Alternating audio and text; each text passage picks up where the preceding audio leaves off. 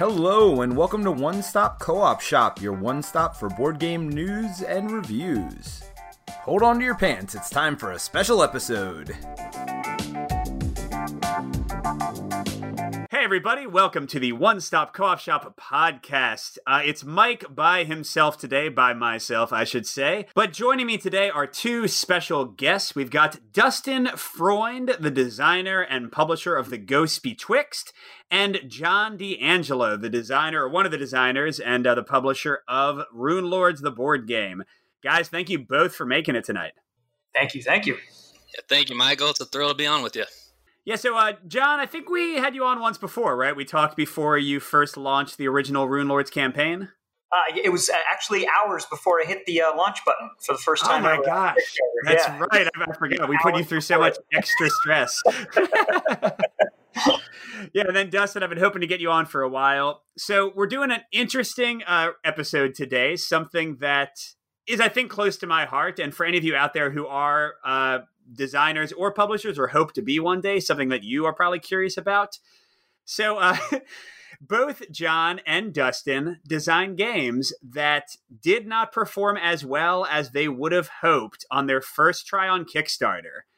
And yeah, it's a hard... a painful topic to talk about, but both of them have graciously agreed to be here tonight to talk about how they kind of bounced back from that, and in Dustin's case, had a successful relaunch of The Ghost Betwixt, which is actually delivering to backers. How soon are you thinking, Dustin, with COVID and all of that? Yeah, honestly, so I'm wrapping it up right now. We're right at the end of the design and the development phase, and I plan on it. I hoped it would be the end of 2020. It's probably going to be with COVID and all that, the logistics of that, probably Q1 2021, realistically. Sure. That's still awesome, man. Congratulations.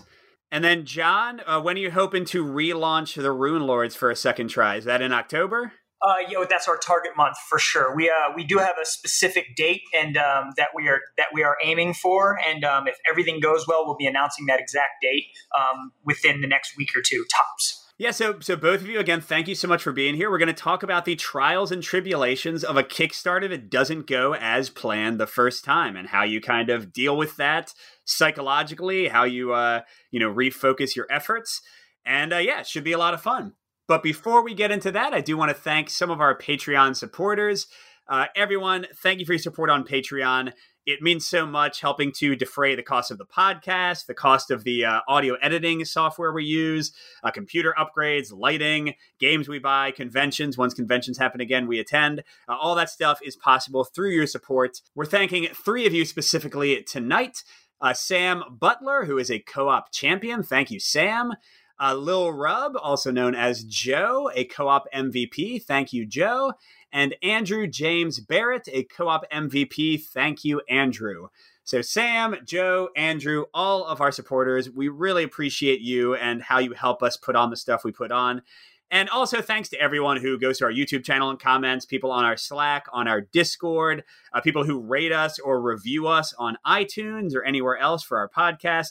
Everything helps, and we just love the little co-op community we have going on. So thank you all. All right, so let's jump in a bit. Before we get to your games and the the roller coaster ride of Kickstarter, Dustin, starting with you, can you tell us a bit about you as a gamer and how you kind of got into gaming and then into the bigger pitfall / excitement of designing a game? Sure. Let's see. So I've been gaming all my life. Started with video games, probably my first foray into dungeon crawlers, which is, where my passion is as a game designer, obviously, with The Ghost Betwixt. Started with the original Final Fantasy on Nintendo, so I'm an 80s kid, and that was really the first that just showed me, and I would say Zelda, add the original Zelda on there, that really showed me what, video games could really be all about, to creating a world around you that you can explore and create your own characters and dive into a story and all that stuff. That I just absolutely fell in love with that. And then, of course, the first board game I purchased that was outside of the hobby games was, like most other people, Hero Quest. So loved Hero Quest, and that showed me that, hey, some of these elements that I loved in video games can also be found in board games. So, but I kind of moved on from board games as a kid and didn't really play much as a teenager. But then probably about 6 or 7 years ago, just started to fall out of love with video games for whatever reason. Just didn't really have the same charm, I feel, as the ones that I grew up loving. So I decided to maybe take a peek back into board games and see what it was all about. And I was at a Barnes and Noble one day, and I saw, I think it was Legends of Drizzt, the D&D adventure game. So it's like, that looks interesting. So I checked that out, and then my first game I bought, as an adult, was Descent, and fell in love with Descent, and just started really diving into dungeon crawlers. And then, so the Ghost Betwixt began as a story. I'd been working on a story for quite a while. It's kind of a lighthearted horror story, and trying to work on this novel. And I'm a writer by trade, so it was challenging to write, 40 hours a week, and then also do it in a novel. And I decided, hey, why not try to adapt this story into a dungeon crawler, which I feel like I know quite a bit about. So that's kind of where it all started. Very cool, man. Yeah, and I didn't know the novel side of things. So you have like the whole story in your head in a more realized way than probably the average game designer, I would guess. I did. I had a lot of the story beats. I knew where the story was going and the environments I wanted to explore. And honestly, one of the challenging parts I was finding was just writing the action, writing the battle scenes. And what was cool, what I realized was just kind of an organic transition over to the board game was, now I don't have to write the combat. The combat happens in front of you, and you control the combat. So all I need to write is the intro to the intro to the mission and the end of the mission, and all the combat in between kind of fills itself out. So it was a really nice fit, and I'm thrilled with just how it's all coming together. That's great, Dustin. Thank you. So, John, how about you? I'm pretty sure I asked you a similar question last time you were on, but so people don't have to go and listen to the last episode unless they want to, because, of course, good stuff about the Ruined Lords board game. How did you get into gaming, and how did you get into designing your own? Yes, I'll nutshell this one a little bit more. You could basically cut and paste exactly what Dustin just said about the early years of gaming and just apply it directly to my life. The only thing I would change is instead of Zelda, I was playing Dragon Quest. Like, that would be the only difference on the back then. But Hero Quest was my first soiree into fantasy, and then I immediately jumped straight into Dungeons and Dragons full on, and that's what I filled my teenage years with. I was basically never home. I was always at my buddy's house, and we were drinking a ton of Jolt Cola and just staying up until who knows what time in the morning. And it was great because in those days I was sort of, I didn't realize it at the time, but I was getting exposed to just what expansions actually are and what the growth of an IP actually is, because I started playing Dungeons and Dragons at like 11 or 12, and then what's Dark Sun? And then it's like, Forgotten Realms is its own thing. I didn't realize. And then you start to just dabble into these different IPs that all share kind of the same cohesive thing. And I think years later, when I decided to get into game design, I think a lot of that helped because I kind of knew up front the landscape of my design and how much I needed to commit to right away. And I feel like it made me want to find an established world. This is also talks a little bit into Dustin when you were saying you're a writer and the time that it takes to do world building. I knew because of my childhood in that and kind of knowing where I wanted to go as a designer that it made more sense to hopefully get an IP that was sort of established already and something that I could just concentrate on creating something unique systemically, instead of having to worry about the world building. And that is kind of a lazy thing to say because I know how much work goes into world building. So hats off to anyone that's done that for their IP on top of game design. But that is kind of how I fell into the Ruined Lords situation. I saw an opportunity arise through my entertainment attorney that represents me in music. He represented the author in his career. And then the introduction was made, and I had already known that I was going to be doing game design because I had already committed to that personally. And I saw it as a fit, and I just pursued David Farland until, he agreed to give me a shot with the IP. And it was going to be a video game initially. I'm a certified Unity game developer, and I was going to apply my all of my Unity experience into making a digital board game. And then I realized the way Kickstarter is and just how the community reacts to physical components, I figured I can always digitize this later. And I just applied myself fully to the tabletop experience that I'm currently promoting. Well, it is funny that both of you, because this has happened to some of my game designs as well. It's funny that for you, Dustin, it was a book that became a game. And then for John, it was a video game that became a board game. So yeah, just the tangled paths we navigate on the way to designing something. All right, so for those who are not familiar, have not seen the original campaign or the second campaign for the Ghost Betwixt, John, we'll start with you this time. Can you just kind of describe the Rune Lords, what type of game it is, and what different modes of play it has? Sure. The Rune Lords is a CCG meta-driven hex-based skirmish game. So it's dudes on a map, 1 to 4 players. And the one is an aspect of adventures where you could play against AI and you select a scenario or an adventure that they're called in the game, and then you fight against the AI in an effort to defeat the boss that's on the map. You can do that solo or co-op. And then you can play PvP in multiple game modes where you can play just head-to-head, 1v1, you can play 2v2, you can play free-for-all, 3-player, 4-player. And then there's different game modes like Blitz, for example, which is the fastest. You just grab the pre-generated faction, I'm air quoting here, which is the pre-generated deck that's for each Rune Lord.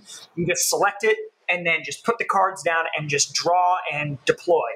And that's the fastest way to get into the game. And then there's region control type games. We have Rune Lord Royale, Blood Metal Mayhem. We have a couple of different game modes that are really kind of more strategic and spread the guys out on the map, as opposed to a lot of the faster skirmish games where you just end up with a lump of guys in a certain area just killing each other. Sometimes that's fun too. So, but yeah, the only other level to this that's unique that we're really proud of, the entire game system is called the Sovereignty game system, and one of the unique game systems within it is the deck builder. So if you play a Sovereignty stage, it's totally optional, not mandatory.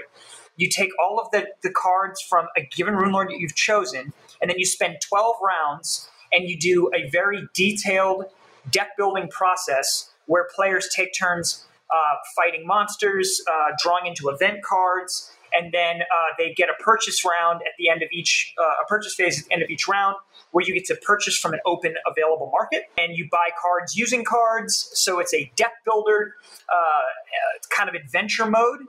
And then out the other end of that, you take the deck that now has cards from the other Rune Lords that you've put into the market, and then you fight that way. So it really ups the replayability of each playthrough, and it also revives Rune Lords in future expansions. So if you hadn't played the first Rune Lord from the first series in a very long time, a new Rune Lord might come out that has new cards that you think would be great with that old Rune Lord, and then suddenly you knock the dust off of that one and you get it back into the meta. So that's kind of the nutshell. Well, man, I wish, John, that you had just, designed a couple more modes, because it sounds like there's barely any, gameplay. All right, thanks, John. That was a great summary. Dustin, tell us about the Ghost Betwixt. So the Ghost Betwixt is a campaign-based, horror-themed dungeon crawler. It's AI-based, so you don't need a dungeon master.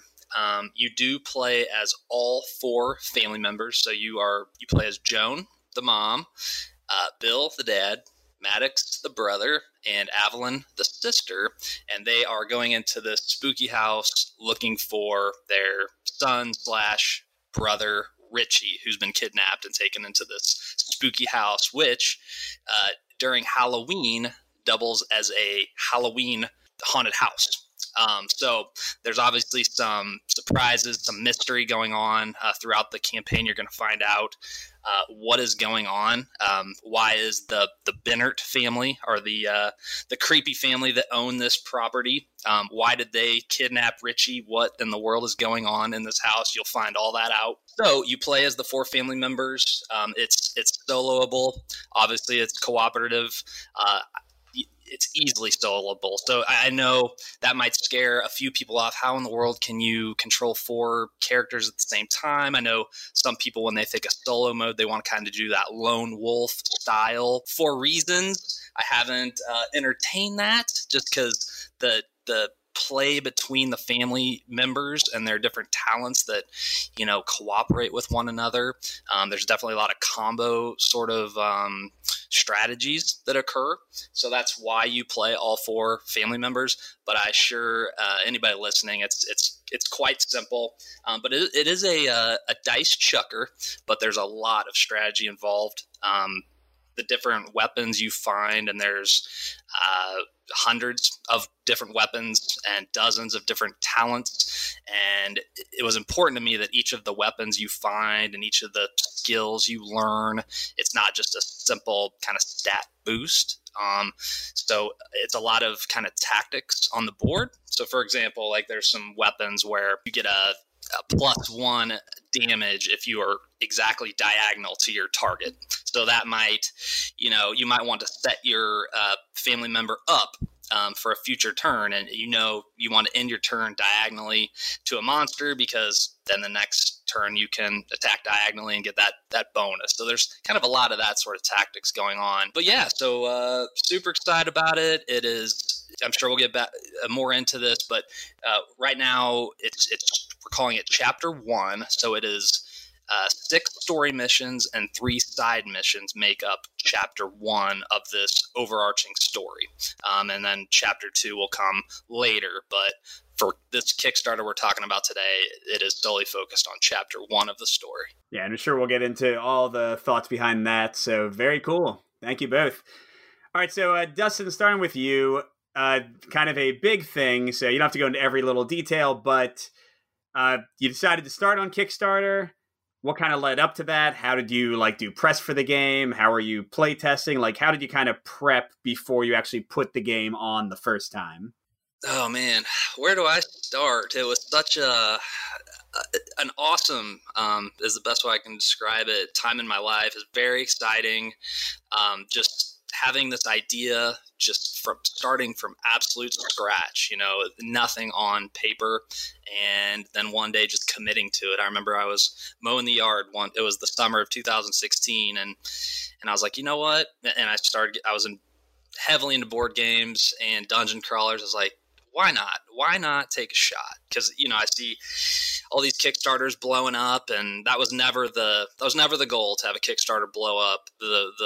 The goal was always just to, realize the dream. And I didn't care if it funded for $1 more than it needed to. That was just fine with me. And it still remains my goal to this day, just having the dream, realized. So it really was, probably, I want to say at least 2 full years of prototyping, testing, just scraps of paper all over my living room, and using my kids' Shopkins as miniatures. And just, it doesn't matter. I mean, any game designer knows it doesn't matter. What matters is what's under the hood of the game. So just my goal was always every day just to at least do something on the game. I knew if I could just, complete one small goal every single day, eventually we'd get there. So that's kind of where we're at. And so why I chose Kickstarter, I had to, just like everybody else, I had to make that decision. Do I want to self-publish, or do I want to, present this to a publisher and try to sell the idea? And it's such a personal story, I guess, and a lot of the directions that the story goes in, and a lot of the decisions I made in the game, it does not need hundreds of weapons, right? It just doesn't. So I was afraid if I tried to go with a publisher that they would want to trim it down, if somebody was ultimately interested. So I knew for me to realize this game and this idea all the way through, I was just going to have to do it myself. Obviously, Kickstarter was the most viable path to get there. So that's what I committed to. The biggest milestone was getting that first official prototype done of Mission 1. And so I printed 6 of them, a US printer, and they printed 6 copies for me. And I figured if I could, if the game was good, and I could send those out to YouTubers that focus on solo games, cooperative games, dungeon crawlers. I really tried to focus on that niche, on that genre. Then surely there are viewers out there that this might catch their attention. So of course, One Stop Co-op Shop and your boy Barrett Diddler checked it out. So I identified a dozen or so YouTubers and reviewers, and that was kind of my strategy there. It's funny because there's a lot of different elements of how to fund, right? How to meet your goal. So marketing's obviously a big part of it, the campaign itself, the page itself, all those things that we're going to talk about. So I think the marketing for my game was good. I'm sure I could have done more, but I didn't want to necessarily go overboard. I didn't think I had to. So I thought that the videos that were produced were amazing. So I'm super appreciative to everybody, including you, Mike, who checked it out. And so that's kind of where I was. Got plenty of videos out there, and then at some point you have to set a date, and you're not entirely sure how it's going to perform. You might go crazy high over your goal, or you might not get there. I just had no idea. So I knew I just had to draw a line in the sand and take a shot. So that was the first Kickstarter goal. And there were a few reasons I identified to why it ultimately didn't succeed. Yeah, we'll get into those in just a minute. But yeah, thank you for walking us through that. It's tough to know how much to advertise, when to launch, all that stuff. Yeah, and John, how about you? I mean, I met you and first saw the game at PAX U last year, so you were clearly doing some of the convention circuit. What kind of stuff were you doing kind of in the lead up to when you wanted to kickstart the game? What's interesting about when I entered the Kickstarter culture was, I don't know if this is a good thing or a bad thing, and if you base it off of the success of the first campaign, then you would just, face value say it's a bad thing. But it might actually be a good thing, is that it was changing very rapidly in a very short period of time of the expectations of what backers are looking for from a prototype and from a publisher, just the general expectations of what a publisher can provide quality-wise versus the social media marketing.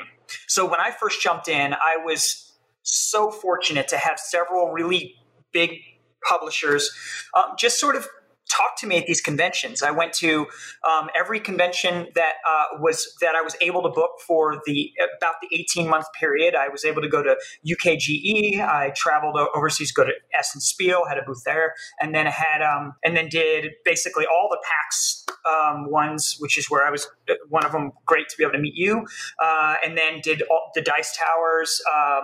So I did a bunch of conventions, and at the time when I entered the scene, this was the number one advice, was that you're going to meet and get your backers by letting them get their hands on it and letting them speak to you as a person behind the game. Because if backers and people at conventions can believe in your passion and they can see you at multiple conventions, it's going to root you in some sort of like stability. It's going to build trust. And then on the flip side, I would ask some of these publishers, well, how much are you spending in social media? Some of them were saying they barely do it at all, maybe $500 or $1,000 a year on ad spends total. They do a punch towards like the actual launch. And I was just getting these kinds of numbers, and I didn't know how to apply them directly to what I was doing. I just figured I'm going to ignore my gut because I don't know the space, and I'm just going to try and follow the known path. And back to the initial thing that I said is I think I joined into the culture in a transitional period where I think it was more about social media marketing at the time, and I shouldn't have done as much conventions. So that's one of the things that I think I would personally advise anybody getting into Kickstarter now is if you can do a convention, if it makes sense, geographically, it's priceless, the experience you get at a convention. But social media marketing and Facebook ads, Instagram posts, community outreach in groups, this really is where the space is right now, I believe. And it's where the strength of building trust exists. Especially considering the pandemic, and we're not going to be able to have conventions. So for who knows how long. But yeah, so I think that's kind of the short answer there is I think I joined in a transitional period of how to do this effectively. Yeah, really good observation there. So I totally agree with you. And something else I would add about social media marketing, if you want to call it that, is not just ads and all the spend, and of course that's important, but also just being, like you said, genuine.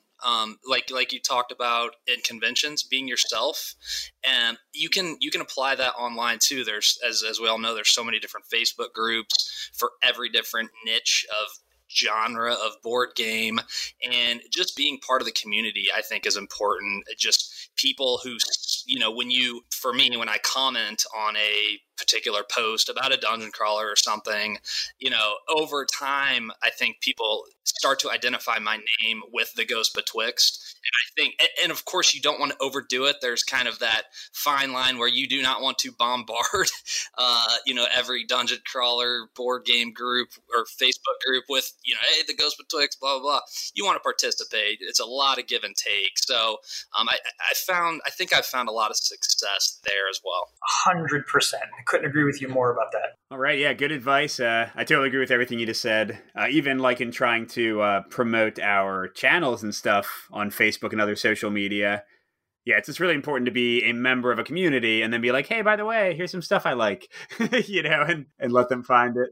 And what's great about it too is that we're really fortunate in the type of community that we have. I can't necessarily speak to, say, the muscle car community. I'm just making something else up, right? I can't really speak to that. I'm not in that scene. I have stereotypes in my head that probably are not accurate if I were to actually dig and get into that space. But I can say from what I've learned over the last 3.5, 4 years of really being involved in the board game community specifically, we have some of the funniest and brightest and intelligent people. And if you just scour the internet for comments and groups and forums and things, it's so entertaining. Like the number of GIFs and memes and just correlations between pop culture and stuff that can happen along your journey. It's like we're really fortunate in that way. It's a very entertaining community that we have. So it's almost like once you commit to it, you realize how easy it actually is to be involved. And I found it to be a very positive community too, which is very refreshing because you guys might disagree, but it feels like when a new AAA video game comes out, people can't wait to jump on it and talk about what's wrong with it. But I find the opposite is completely true in board games. Like the new big games that come out, people just love them. And yeah, people will point out, the flaws of certain games, but they really highlight people, really enjoy what's great about each game. I don't know why. I just feel like the board game industry and online and social media, it's a positive experience and a positive community. Well, speaking of positive experiences and positive community, let's get to the part of the story that might not be entirely positive. John, you can start. Can you talk about the launch of your Kickstarter, how it went at first, and how you started to maybe feel like things weren't going the way you had hoped in comments or funding or what have you? Just to extrapolate on kind of what I had mentioned a little bit before, I'm going to take that a step farther. And I realized at one of the things that this time around I'm more excited for the process this time around, because when I clicked that launch button the first time, it doesn't matter how many, Stegmaier things you read online or how, Brandon Rollins or any of the other people that give you advice, no matter how much things you educate yourself on about how a Kickstarter works, none of it actually makes sense until you hit that button and you start to see exactly the timing of when things happen, the prioritizing the different, the different steps in making a Kickstarter a reality. And this time around, I kind of feel safer because now I know that when you hit that button, the ceiling doesn't just collapse on you. It's not like you hit the button and then all of a sudden it's like you're in this hurricane of like craziness. It's actually this kind of lull where you can sort of, even in our beginning hours where we were getting a lot of backers early, it's fun to field the comments. It's like they come in and you're sending your updates and you're talking to people, and it's a very, if they've already backed it, then it's a very positive experience because they're excited. And I feel like the first time around, had I known that it was going to be kind of that enjoyable, I wouldn't have stressed so much. I wouldn't have worried about it before it happened, and I could have maybe focused more, and I could have just been a little bit more relaxed. Because when you put so much time, and I think any designer can attest to this, when you put so much time, money, passion, hopes into a project, it's impossible for you to detach your emotions from the success. It's just impossible. There's just no way. I don't think it's possible that you can do it. I think this might be why a lot of the most successful CEOs out there don't get involved in a lot of the projects they invest in. I think because it's maybe sort of easier to manage multiple projects that way. But when you're a designer going to Kickstarter, it's all in. This time around, I'm hoping that my expectations are going to be a little bit more where they need to be, and I can just focus more on what needs to be done. That was a big learning curve for me. Yeah, no, that makes a lot of sense. Just kind of your mental kind of state and your expectations going in. Now, how about you, Dustin? The first time around, you've had your second campaign, but the first time around, when did you kind of get a sense that things weren't going as you had hoped? Like, what kind of happened there? So I'm trying to remember. It was 2 Julys ago. So July of 2019, I believe, is when we launched. And I happened to be in Seattle. So I live in Kansas City, and I was in Seattle at the time for a convention for work. And the Kickstarter campaign actually went live while I was in the middle of this big conference with thousands of people. So I'm in the back row, not paying any attention to the conference, as you might imagine, and just focusing on this live Kickstarter page. Like John just said, all your hopes and dreams and passion and money and time has been just, all funneled into this one project, and it's all here, and it's all live, and it's all public.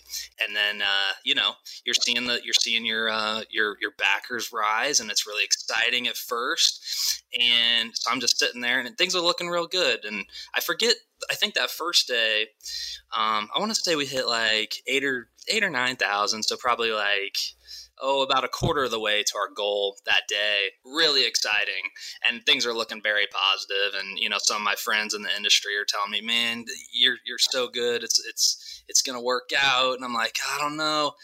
So I was kind of bracing myself, and it was a couple days later where it pretty much got stuck in the mud. As a Kickstarter launcher, when things are starting to plateau a little bit and there's not much you can do. So I did reach that point in that first Kickstarter, and it's not a fun place to be, but like John said, you have to kind of detach a little bit, try to detach the emotions. It does suck at first, but you can run as many campaigns as you want, right? So it's not like an all or nothing sort of endeavor. You can always try again. So it's just a matter of recalibrating, figuring out what went well, what could you do better, and listening to the backers, listening to the people who were on the fence and ultimately did not choose to back your project.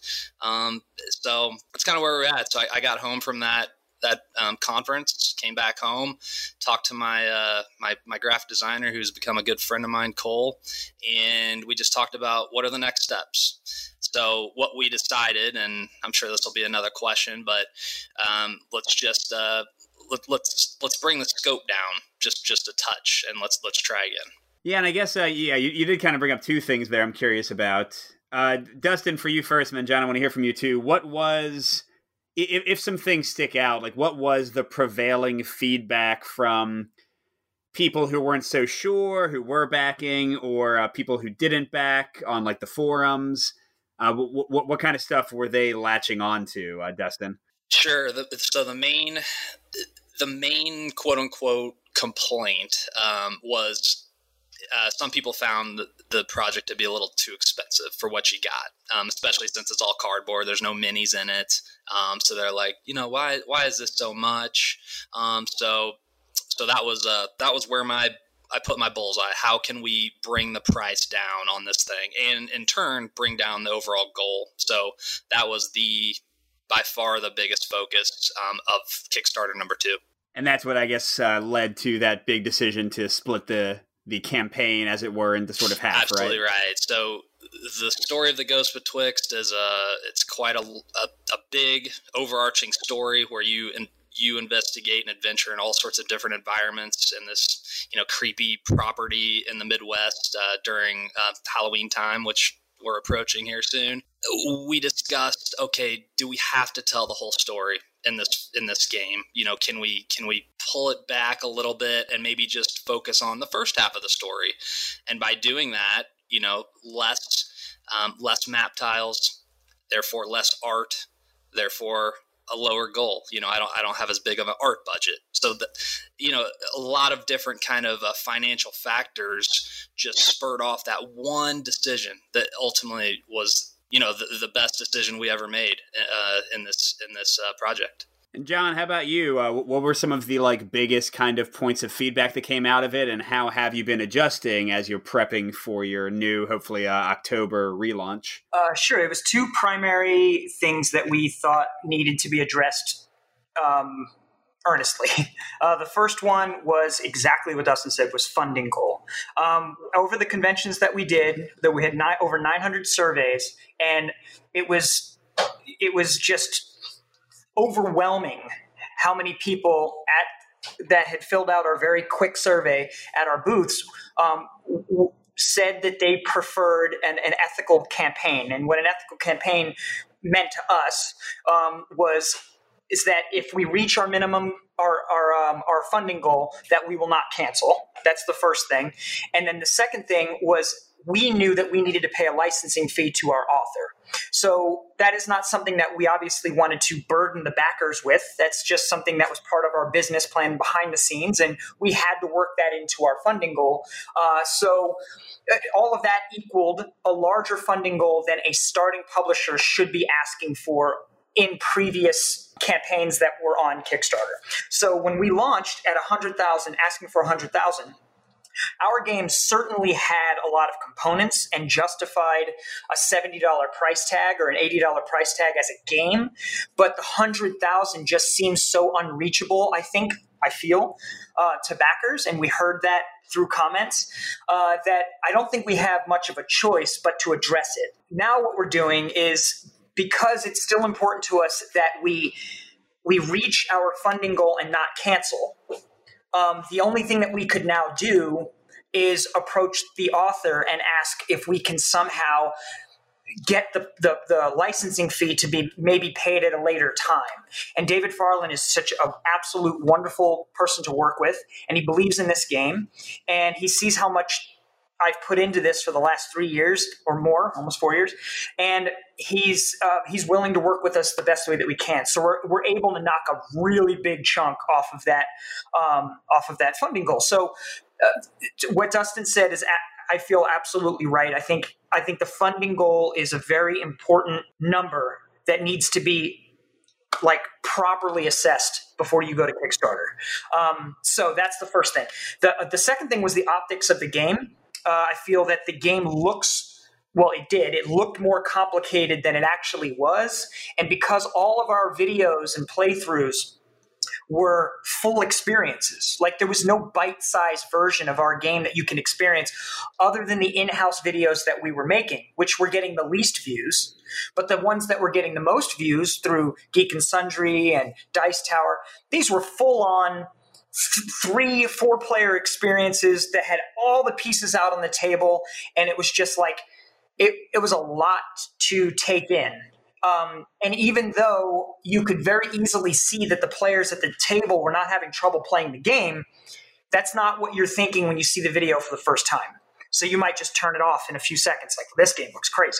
So we addressed how we do bookkeeping in the game. We addressed component count, and we addressed just general table real estate. So between the funding goal and the game optics, I think we're in a much better place. And all of our changes to our game were made off of player feedback, comment feedback from the community, and none of the changes actually changed the initial game that we wanted to provide. So the game is identical, even if we changed some mechanics to make the optics better. Yeah, and that's something that just in my little experience with both of you, I've been very impressed with, is that you both kind of took your pause from Kickstarter campaigning to not just work on advertising more and that kind of stuff, but even like iterating things in a way that could improve based on feedback. So John, I played with you on Tabletop Simulator recently, the newer iteration of the solo co-op adventure mode, and I found it a drastic improvement. Not that it was bad before, but I think it's like really, really cool now. It plays ultra fast, does feel more streamlined, and like has really nice mission design. And then Dustin, I haven't played it since then, but I know you had talked a lot about kind of streamlining the missions a little bit so that the pacing would be improved. So I just want to say, like, one designer to others, I thank you all for doing that. I think it's really a great step to take for your games. Well, thank you, Michael. And I remember specifically having a conversation with you about there was a lot of missing because you do have to roll dice to hit the monster. It's not an automatic hit every time, and there was too much of that. And I'm kind of I've always loved games that are really difficult. They're kind of punishing, and that's just not always fun. So I had to get over that hurdle, and I had to make it. It's okay to dominate, it's okay for these characters to, to go through this house and beat up these monsters and be larger than life characters based on your videos and some other playthroughs that I watched, kind of bracing myself and just not loving what I was seeing. There was some fairly drastic but easy to implement changes just by a couple little changes to the dice. And then there were a few too many monsters in mission 1. So I just cut out a few of those, and it brought the gameplay from, probably 3 hours to complete mission 1 down to 2, which is a lot easier to consume in a night. So yeah, that's really important too, is to look at not just the finances and the components and all the adult stuff that we're talking about, but also, take that time to really look critically at your game. And hey, this is a great opportunity for you to, again, detach the emotions, look at it critically and see, okay, let's try to improve this thing. Let's try to streamline it and just make it, as interesting and compelling to people as possible. See, so that's a warning to all the designers out there who want to send me your Kickstarter game. I'm going to whine at you and just complain about your design. I love what you said so much about the being critical and stuff, because and this is purely just my take on design, but if you don't mind, I'll give a quick example of one of the changes in the game that I think kind of applies to all of the changes that we made, is that there's sometimes a way of you have to critically look at what it is you're trying to do. And what's so great about Kickstarter is if I were to, let's say I was just going to go to straight to market with my game, I don't get a chance to make these changes. So what's great about Kickstarter and failing at it is that you get to go back and really hash out. It's almost like this really great opportunity that I feel like Kickstarter offers exclusively to designers. And so when you look at it critically, you go, well, what is it that I'm trying to do here? So in our game specifically, we wanted to make the D20 system, we wanted to remove the D20 ruining the night element of the D20 system. And where if you're just rolling badly, it's just the night's just ruined. And we wanted to kind of alleviate that by just saying, basically, you're always going to hit. It's just how much cool stuff is going to happen based off of what you roll. And then we started to realize that, like, well, if you're doing the D20 system, you're starting to have to do a lot of bookkeeping. You're adding to your attack. You're adding to your defense. And then we started going, well, if you're adding to your attack and adding to your defense, they're canceling each other out most times. So what's the point of all this bookkeeping? It's like, why not just say, all right, well, what's the math we're looking at here? So our system was, if you roll a 15, you do an advanced effect. And if you roll an 18 or better, you do a critical effect and the advanced effect. Mathematically, you can do that basically the same with a D6. So it's like one face is going to have, or two faces will have the advanced, and only one face will have the critical.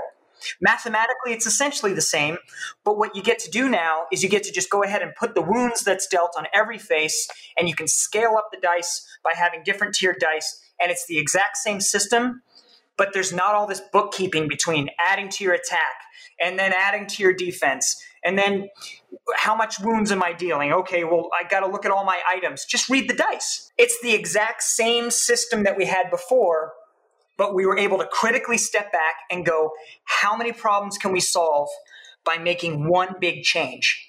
And that took honestly, it took about a month of real serious grind to just come to this system to keep the previous system alive, but just remove a ton of bookkeeping. That's just one example of how we did it. Yeah, and I think, again, having played it, it's a great improvement in, like, again, the speed of the game. You know, if nothing else, it just keeps the game flowing and keeps your mind focused on the fun parts. So, yeah, nice job with that. So, Dustin, you know, we're kind of talking about the harsh side of Kickstarter. Let's get to the success. Tell us about the second campaign.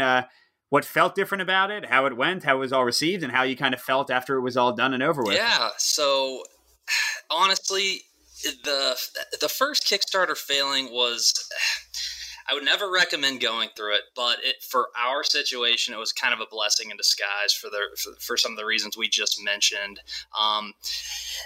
One of those reasons was it allowed me to kind of really focus in on that portion of the story. So I want to make clear that when we talk about splitting this game into two chapters, that doesn't mean like we split the game itself in half. It's just really the story itself. So the game was always going to be about 10 to 12 missions, but you know, for chapter 1, we decided to let that part of the story breathe a little bit and create some more missions within that portion of the story. So kind of reusing some of the map tiles, and there's 16 double-sided map tiles. So there's a lot of environments that you're going to be, adventuring through. But for example, there's a part in the story after mission 3 where in kind of the outro part of the story, it says, the family goes from, point A to point B. I was like, well, why not just make a mission out of that part of the story? Why not? So that's just a way of kind of economically, better using your components. So what went better in that second Kickstarter was we were able to lower the price of the game by $20, which was a big deal. So that core box was, in my opinion, very affordable. Another big decision and benefit of the second Kickstarter was we did decide to do a deluxe edition with some additional components that didn't change the gameplay. It's very important to me in this game that for somebody to buy that core box, you are still getting the entire game, all the characters, all the monsters, all the weapons, all the talents, everything. But how could we, make more money just to hit that goal? And that deluxe edition ultimately probably was what got us there, because we had far more backers of that deluxe edition than we did even the core box, which surprised me. So in that deluxe edition, we have kind of some fun little goodies like a felt bag where you put the target tokens of each of the family members, and that's how the monster AI decides who they're going to attack. So instead of having a pile of target tokens on your table, which is still what I do, it works just fine. You have them flipped face down so you don't know which ones you're drawing. in the deluxe edition, you will get a felt bag to draw from. So things like that. Dials are added into the deluxe edition, alternate monster art. And then each of those deluxe edition backers get their name in the game somewhere, not just in the credits. We're actually drawing them into the art. I'm adding them into some of the story, some of the cards. So some of those backers, all those backers, I should say, they have no idea where their name is going to pop up. So that'll be fun for everybody to find. Let's see here. What else went well? I would say also what was important was we did have some really great people they really kind of understood the vision, I think. And they were kind of, I'll call them advocates for us. So they were, hopping on Facebook boards and other social media platforms and promoting the game and, sharing the Kickstarter page and, talking about what they liked about it. Because as John would probably agree, you can only talk about your game yourself so much until it starts to get a little, a little much. At some point, you want other people to be excited too. So I think that's important. So how that happens, it's kind of an organic thing. I think if you make something of quality, which I think John definitely has, I'm super excited for Rune Lords, and I think the Ghost Betwixt is as well. You make something of quality, I think you're gonna find some of those people who are equally as excited and want to see it fund because they want the game as well. So they're gonna help you out online and promote it a little bit as well. And that right there is probably for me, the most important part of social media advertising, way more effective than an ad, in my opinion, having a real person, a real group of people that are advocating for your game. So I think all those. Oh, and then, of course, the funding goal. So we were able to split the funding goal in half to a much more affordable place because, like I mentioned, when we split that story down, there's just a few less environments you're traveling to in Chapter 1. So that art budget came down a little bit, and the component budget came down, the shipping budget, it all ties in. So that was that decision made all the difference and allowed us to, like I said, the game was cheaper, the funding goal was less, and then the deluxe edition helped with all that. So it was just a combination of a lot of really, really good ideas that we thought long and hard about, and they ultimately paid off for us. So hopefully, John, you'll be on the show again in maybe 3 or 4 months, having a similar success story about how all your decisions worked out just the way you hoped. I'm just gonna keep hitting Dustin up for advice. That's all I got. You know as much as I do at this point. I'm far from an expert. So just to kind of close things out, and I really do appreciate you both being here tonight to have this conversation. This is clearly a time, you've been through many periods of great stress, I'm sure. So some of our people on Discord and Slack wanted to know what were some of your sources of stress relief, like what kind of kept you going mentally, physically during the tougher times of this whole experience. John, how about you first?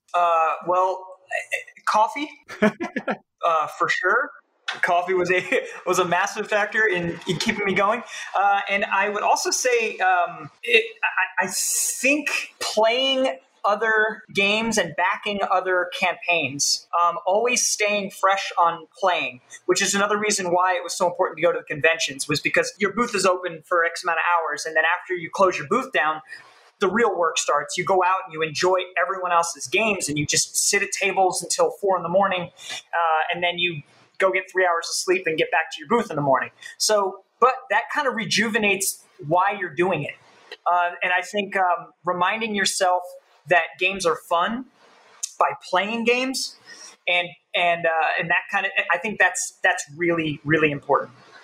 So caffeine and games. Yeah, I agree. I was going to replace coffee with beer. Lots of beer, that always helps. And just keeping the eye on the prize and remembering why did I get into this, in the first place.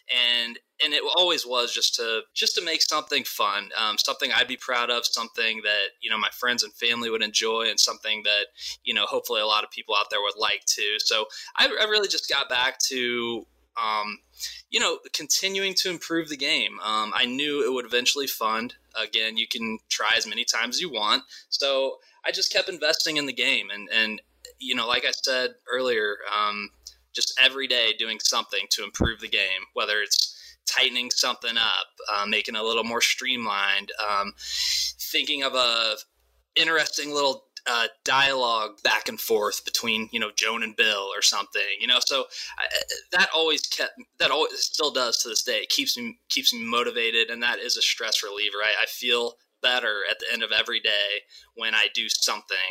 So, you know, that, and just the normal stuff, just chilling out, you know, enjoying the stuff you like outside of games, and not taking it too seriously, and just believing in your project, believing that you'll get there. It'll fund. All right, great words to end on there. I think just believe, and one day it'll happen.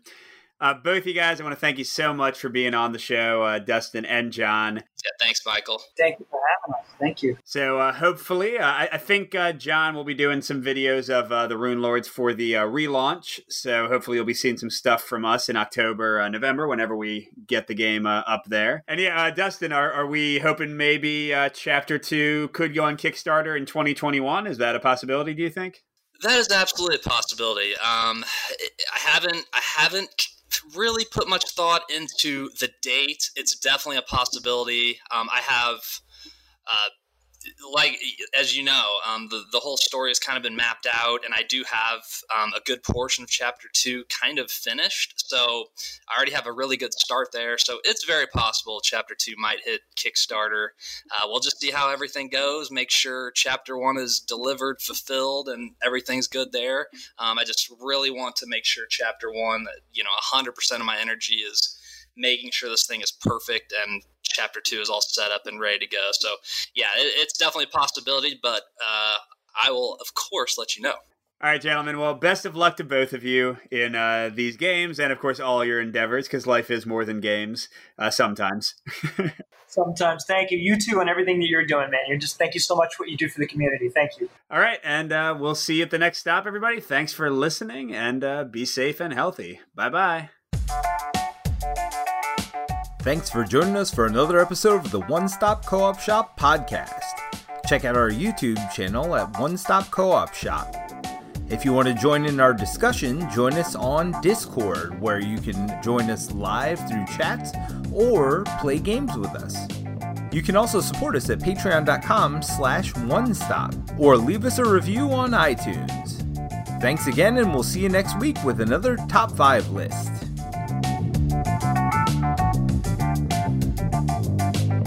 Yeah, and I should note that I was also an 80s kid playing a lot of games, although I had the Sega Master System and the Sega Genesis, so I was in the Phantasy Star series while y'all were playing the Final Fantasies and everything. Altered Beast. Oh yeah, man, Altered Beast, all those good. Sure. Dude, the dungeons in Phantasy Star were brutal. Oh my gosh. Yeah, unbeatable games. Oh my gosh. Like, hey, there's a hidden door 15 blocks down on the left. If you miss it, then you're going to fall 25 floors and have to fight all these monsters again. That was a rough to be one. fair, has there ever been anything as cool as waiting for your episode of Nintendo Power to come out? Nothing has ever competed with that for me. Oh man. My friend had Final Fantasy. My friend had Final Fantasy, so I would go over to his house, and yes, I would like read his Nintendo Power issues, and it was the best. Well, I remember getting the Final Fantasy Nintendo Power player guide, like just I didn't even know it was coming, and it showed up in my mailbox, and I was like, "What is this?" And it's the whole game, and I can't remember if I had Final Fantasy before or after I got that, but I thought that was the coolest thing. It had unique art and everything. It was beautiful, and I think I still have it, and I think it's worth a little something.